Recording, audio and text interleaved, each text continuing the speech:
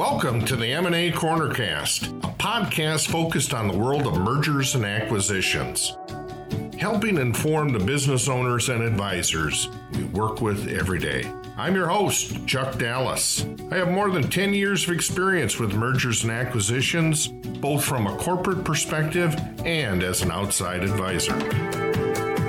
Today, we're visiting with Scott Bushkie, owner and managing director at Cornerstone Business Services. Welcome, Scott. Hello, Chuck.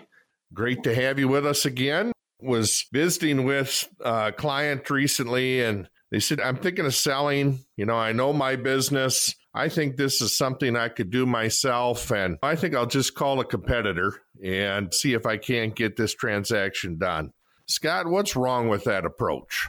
Yeah, unfortunately, that's an approach I think a lot of folks have because, again, they don't know what they don't know. And the whole M&A world, especially the low middle market, just not a lot of transparency out there. So they just think what's logical and they go, oh, well, my competitor does what I do. It'd be great if they could buy me out. And that way they would have one less competitor and it might make a whole lot of sense. The problem is that, number one, they're going to just one buyer, which is wrong. Because if there's only one buyer at the table, who has the leverage? The buyer has the leverage, not you. So you're going to leave money on the table from there. Number two, a lot of times they'll call their competitor and say, hey, you want to learn more? Oh, absolutely. I'd love to learn more. Who wouldn't want to learn all about their competitor? So we've seen, unfortunately, too many times when they're not working with us, they try to do it themselves. And the competitor says, oh, yeah, but if I'm going to give you an offer, I'm going to need to see your financials for the last 3 years. And boy, I'm going to have to understand better what your org structure looks like. And, why do you think you're a saleable company? Or what's your secret sauce? Or what do you bring into the table that I don't have? Sometimes they even get into customers. Sometimes it's just how big are the customers, customer A, customer B, 20% or 5%. I actually have read about horror stories where they actually given the customer list. Yeah, here, oh yeah, they keep telling them what they want to hear. And yep, here's the customer list. And now they know who are their top 10 customers, what percentage. They can see even margin sometimes. The few that actually get done, again, you're going to leave money on the table, but many will say, okay, here's my offer. And it's typically low because they know they want to sell and there's no other competition. So why would I offer a bunch of money? And if you don't like it, tough. Or I don't even put an offer in at all because I go, man, they just gave me the key to the city. Why do I need to buy anything? I've got the key to the store. Let's go. I'm going to loot this thing. It's unfortunate because most business owners, again, they only go through this process once in their entire life. And what's anything that we've done really well the first time, not to mention that it's your largest financial transaction of your life, typically. Most of our sellers emotionally describe this as giving up one of your kids for adoption. So you've got all the emotion tied into that of your business, the blood, sweat, and tears. And on top of that, you're dealing typically with buyers who have done this multiple times. So think of it like the boxing analogy I've used before. You can read all the books on boxing. You can watch YouTube videos on boxing. And then you jump into the ring, with a boxer who's 36-2. How do you think that's going to go? Right. Probably not very well. Well, that's the same thing that happens with business owners is they've never done this before, but they go, well, darn it, I'm an entrepreneur. I can figure this out. I figured out everything else. I know my business better than anybody else. And they try doing this on their own and they just make the same mistakes over and over and over again that other sellers have made. Because again, nobody wants to say, oh yeah, I screwed up. I want you to learn from all my mistakes. Everything's done on a confidential basis because no one wants anybody to know that they're thinking about selling their company. So it's just history continues to repeat itself. It's kind of the definition of insanity, but because of the confidential nature, it just happens over and over again. And it just doesn't go well because these buyers are trained. These private equity firms and family offices have people that wake up every day knowing their only job is to buy companies. And they do it very, very well. And their job is not to be nice and be fair. Their job is to get the best price and structure for their partners or their investors. Right. So not only on the sell side, do you want to have an M&A advisor alongside you to match wit or knowledge is power. And they understand the process. I've gone through it hundreds of times over 20 years and understand what the process is and basically create options. We always say at Cornerstone, we give the gift of both time and money. We're going to give you the peace of mind because we're not just going to hopefully bring one buyer to the table. We're going to bring multiple buyers to the table and then allow you to choose what's the best fit for you. Who do you think fits best for what you're trying to accomplish or what's most important to you? And that allows you to go out on your terms better. It allows you to know that you didn't leave any money on the table and no sleepless nights. And that's what we get excited about is doing that. And not only is it the M&A advisor obviously is key, but also on the sales side, having the right CPA. A lot of times your CPA is good and they can do complex tax analysis and everything else. And sometimes they might not do that work. Well, then again, don't fire your CPA. Just find someone that does that and kind of bring them in as the hired expert to work with your CPA CPA, but you need to understand what you can do to save tax dollars, because there's some different trusts and different things that you can set up ahead of time and different ways of doing things that you can save a lot of taxes. And we just learned at a course that I took last week that if you're a C Corp that you bought or started after, I think it was some date in 1993, you might be able to, and sell as a stock deal, you might be able to take anywhere from 50 to 100% of your taxes off the table and defer them to a later date or indefinitely. Sure. So most CPAs don't understand that. So you need to work with the ones that work with business transactions a lot. But probably the biggest piece of the puzzle is you run your business for 30 years. You do all of these things right. We help find you multiple buyers, get you the right tax analysis. With the CPA, we get a great offer, but now it comes to the attorney. And this is where you need to make sure that you have the right attorney on board, because here's what I've seen is that, well, again, Joe, my attorney, he's helped me set up my company. He set up a couple of LLCs. He's done some of my collections when he's needed to. He's always been there for me in general business, setting up contracts and things like that. But he or she might have not done an M&A transaction before or sold a company before. And this is not the time to be loyal. I kind of look at them as, think of this as brain surgery, and they're your general doctor. You're going there for your physicals, annual physical, your bumps and bruises and coughs. But now you got brain surgery. Just because they know your body better than anybody else for the last 20 years, is that who you want having brain surgery, which could be a live or die type of a situation.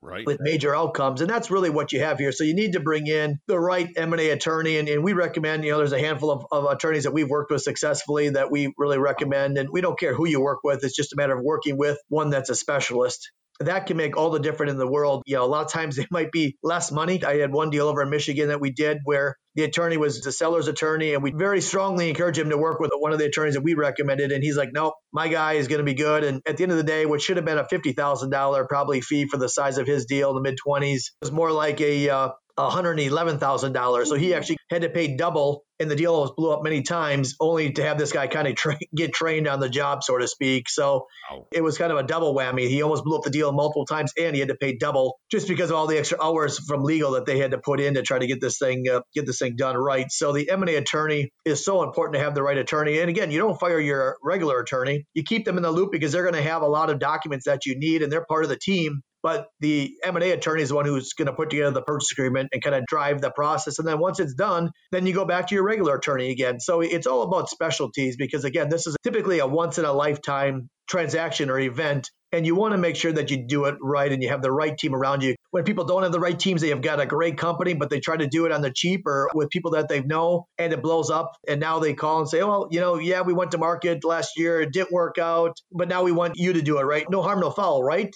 And unfortunately, there is harm because maybe you put a price tag out there. Maybe you've tainted the buyers, and for whatever reason, now they don't want to deal with you, or they've got not as good of a picture of what you or your company is or what it could be. And what happens a lot of times too is if you're doing that, it's not like this is a part-time job. I mean, this is a full-time job. So you're running your current business, plus you picked up a new full-time job that you've never done before and trying to do it as best as you possibly can. And what happens is you typically take your eye off the ball, and also now, after a year later, you're not successful. You've maybe told people what you wanted, which maybe now you put a ceiling on your company's value, and you're not going to get the total highest and best price out there. But also it's kind of shop worn, and all of a sudden now profits and sales are down 10, 15, 20%. And it's where it was steady or growing. Now you've got a whole different story that we're trying to tell. And it's a much harder sale when things are declining versus if things are steady or growing. So it's really important to get the right team around you from a sell side and know who it is, know that they're all working together, that you all are on the same page of what you're trying to accomplish. Again, what's important to you in the transaction. So everybody is working as a team to maximize what's important to you, allow you as the seller to go out on your terms. And even flipping over onto the buy side, you want to have your team put together because in today's day and age, there are so many buyers out there, so many more buyers out there than there are sellers, is that any advantage that you can have, you want to have.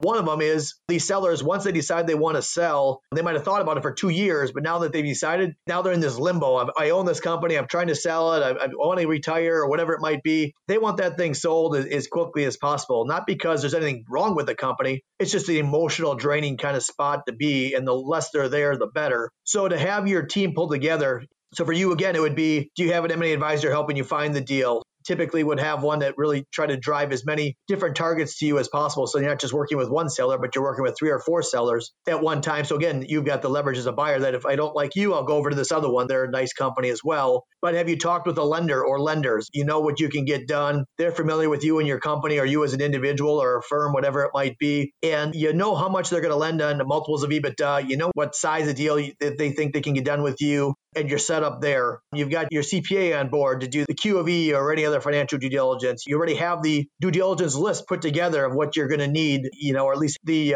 generic ones there that you can then customize to each, for whatever deal that you're looking at. You've got the right attorney there. So when you find a deal that you like and you want to put together an LOI, it's not like, okay, great, now let me go look and find an attorney and spend some time interviewing attorneys and eventually pick one, and then I'll have them draft something. So it's a month from now before you're drafting an LOI. You could put all this time and effort in to find a great company only to have another buyer call. And they're like, well, yeah, I'm letting Chuck take a run at this thing. Now this other Joe guy called. Well, yeah, I guess, Joe, if you want to look at it, I'm letting Chuck look at it. And next thing you know, you spend all this time and effort and you lose the deal because you couldn't move quickly enough. So right. As a buyer, you don't want to rush things and miss steps, but you also don't want to drag things on. So the more you're organized up front, the more you have your team put together, you know what you're looking for, you know what your strategy is, and the team's on board, you're going to have a much better chance of getting a deal. We're closing on a deal here now at the end of the year. And we had 5 or 6 different letter of intents come in on this company. The company that we ended up going with, not only was there good value there and a good cultural fit, but we felt they were the most assured to close and could close the quickest because they had done the most research up front, proved to us they had the investors on board, proved to us they had the bankers on board, had already done industry research in the space, and they were ready to close in 55 days, which is reasonable, but fairly quick, where some might do 60s, a lot might want to do 90 or even 120. So that was one of the factors. We said, you know what, these guys can get it done by the end of the year. With Biden, in the election, we don't know if taxes are going to go up in 2021 or they're going to get retroacted back to January 1. Let's be safe and let's push like heck to get this thing done at the end of the year. And that way they're going to save, could be hundreds of thousands of dollars in taxes if taxes would go up anytime in 2021. So being organized, having the right team around, whether it's sell side or buy side, I can't tell you how much that will help you be successful, whether you're looking to sell your company and maximize what's important to you, or if you're looking to grow through acquisition and really want to have a competitive edge against all the other buyers that are out there. And that's great insight, Scott. I mentioned to a few clients, there's also on the sell side for that team is looking at somebody within the wealth management versus maybe just your normal financial planner. And I think you've talked about that as well. I mean, all of a sudden we're talking millions, and it's a lot different than what it is putting some money in for your kids' college. Yeah, absolutely. And that's a good point. Yeah, we've talked about it in other episodes, but yes, to have the right financial advisor and not to meet with them after the fact. Again, by meeting with them early before you even go to market, you're going to know, like we talked about in other episodes, the 3-legged stool. Before any seller goes to market, they should do 3 things. Number 1, get an estimate of value done. We do the estimates of value for just $2,000 right now. Understand realistically, what is your market worth in today's marketplace? Looking at what's going on in the marketplace, what's going on in the industry and everything else. Number 2, so I know my gross number or my total number, let's just say it's 10 million. So what am I going to net out of that? So then again, working with the CPA, what's my worst case scenario and what are some ways I can save money in different tax saving strategies and look at that. And maybe it's $6 million is what they're going to net out after fees and debt and taxes. Okay, great. But what do I need with that financial advisor? What do I need to live my ideal lifestyle? Because at the end of the day, that's what you're doing this for anyways, right? Mr. or Mrs. Business Owner, you really want to be able to move on to the next chapter of your life, whatever that is, and live your ideal lifestyle, or work only because you want to, not because you have to, or work part-time, not nights and weekends like you did, for the last 10 years of your life or whatever it might be. If you don't know that the net number meets or exceeds the lifestyle number, there are going to be sleepless nights. You're going to wonder, man, is this enough? Is it not enough? Well, maybe I'll pull the plug on this deal only to find out that, oh man, I could have lived my ideal lifestyle and an extra $1 million. Knowledge is power. And by bringing up, like you talked about, Chuck, to have those 3 people do the work, now you've got your net number and your lifestyle number. You know realistically what can get done in the marketplace. Now you're making a move with power and with confidence. You're not hoping and praying and wishing that it's enough at the end of the day. And sometimes it is, and sometimes it's not. And that's just a scary place to be, again, as you have one chance to do this thing right. Exactly. Thank you, Scott, for that input on how to really set yourself up for a succession plan as you're looking to sell your business and as you put out there also in buying businesses and how to be prepared. Thank you very much. Again, folks, we've been visiting with Scott Bushkie, owner and managing director at Cornerstone Business Services. Thanks for being with us today, Scott. Thanks, Chuck. Have a great day. Thank you for tuning in to the M&A Cornercast. Hopefully we gave you some insight into the world of mergers and acquisitions. We'll see you back again next Thursday with a brand new episode.